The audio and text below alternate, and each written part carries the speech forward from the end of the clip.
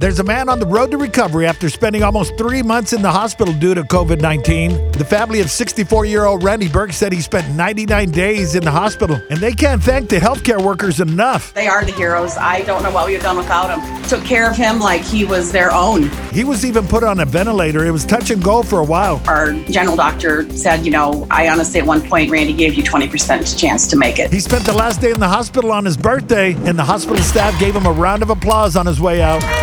His wife had a message for other families who have a loved one in the hospital. To have him be at the stage he is now, although we thought 14 weeks was a long time, and it is, there have been others that have been longer, and you just have to stay strong and keep pushing on, keep trying to give him hope. That's it. Keep hope alive, and let's give it up for all the healthcare workers for everything they do every day.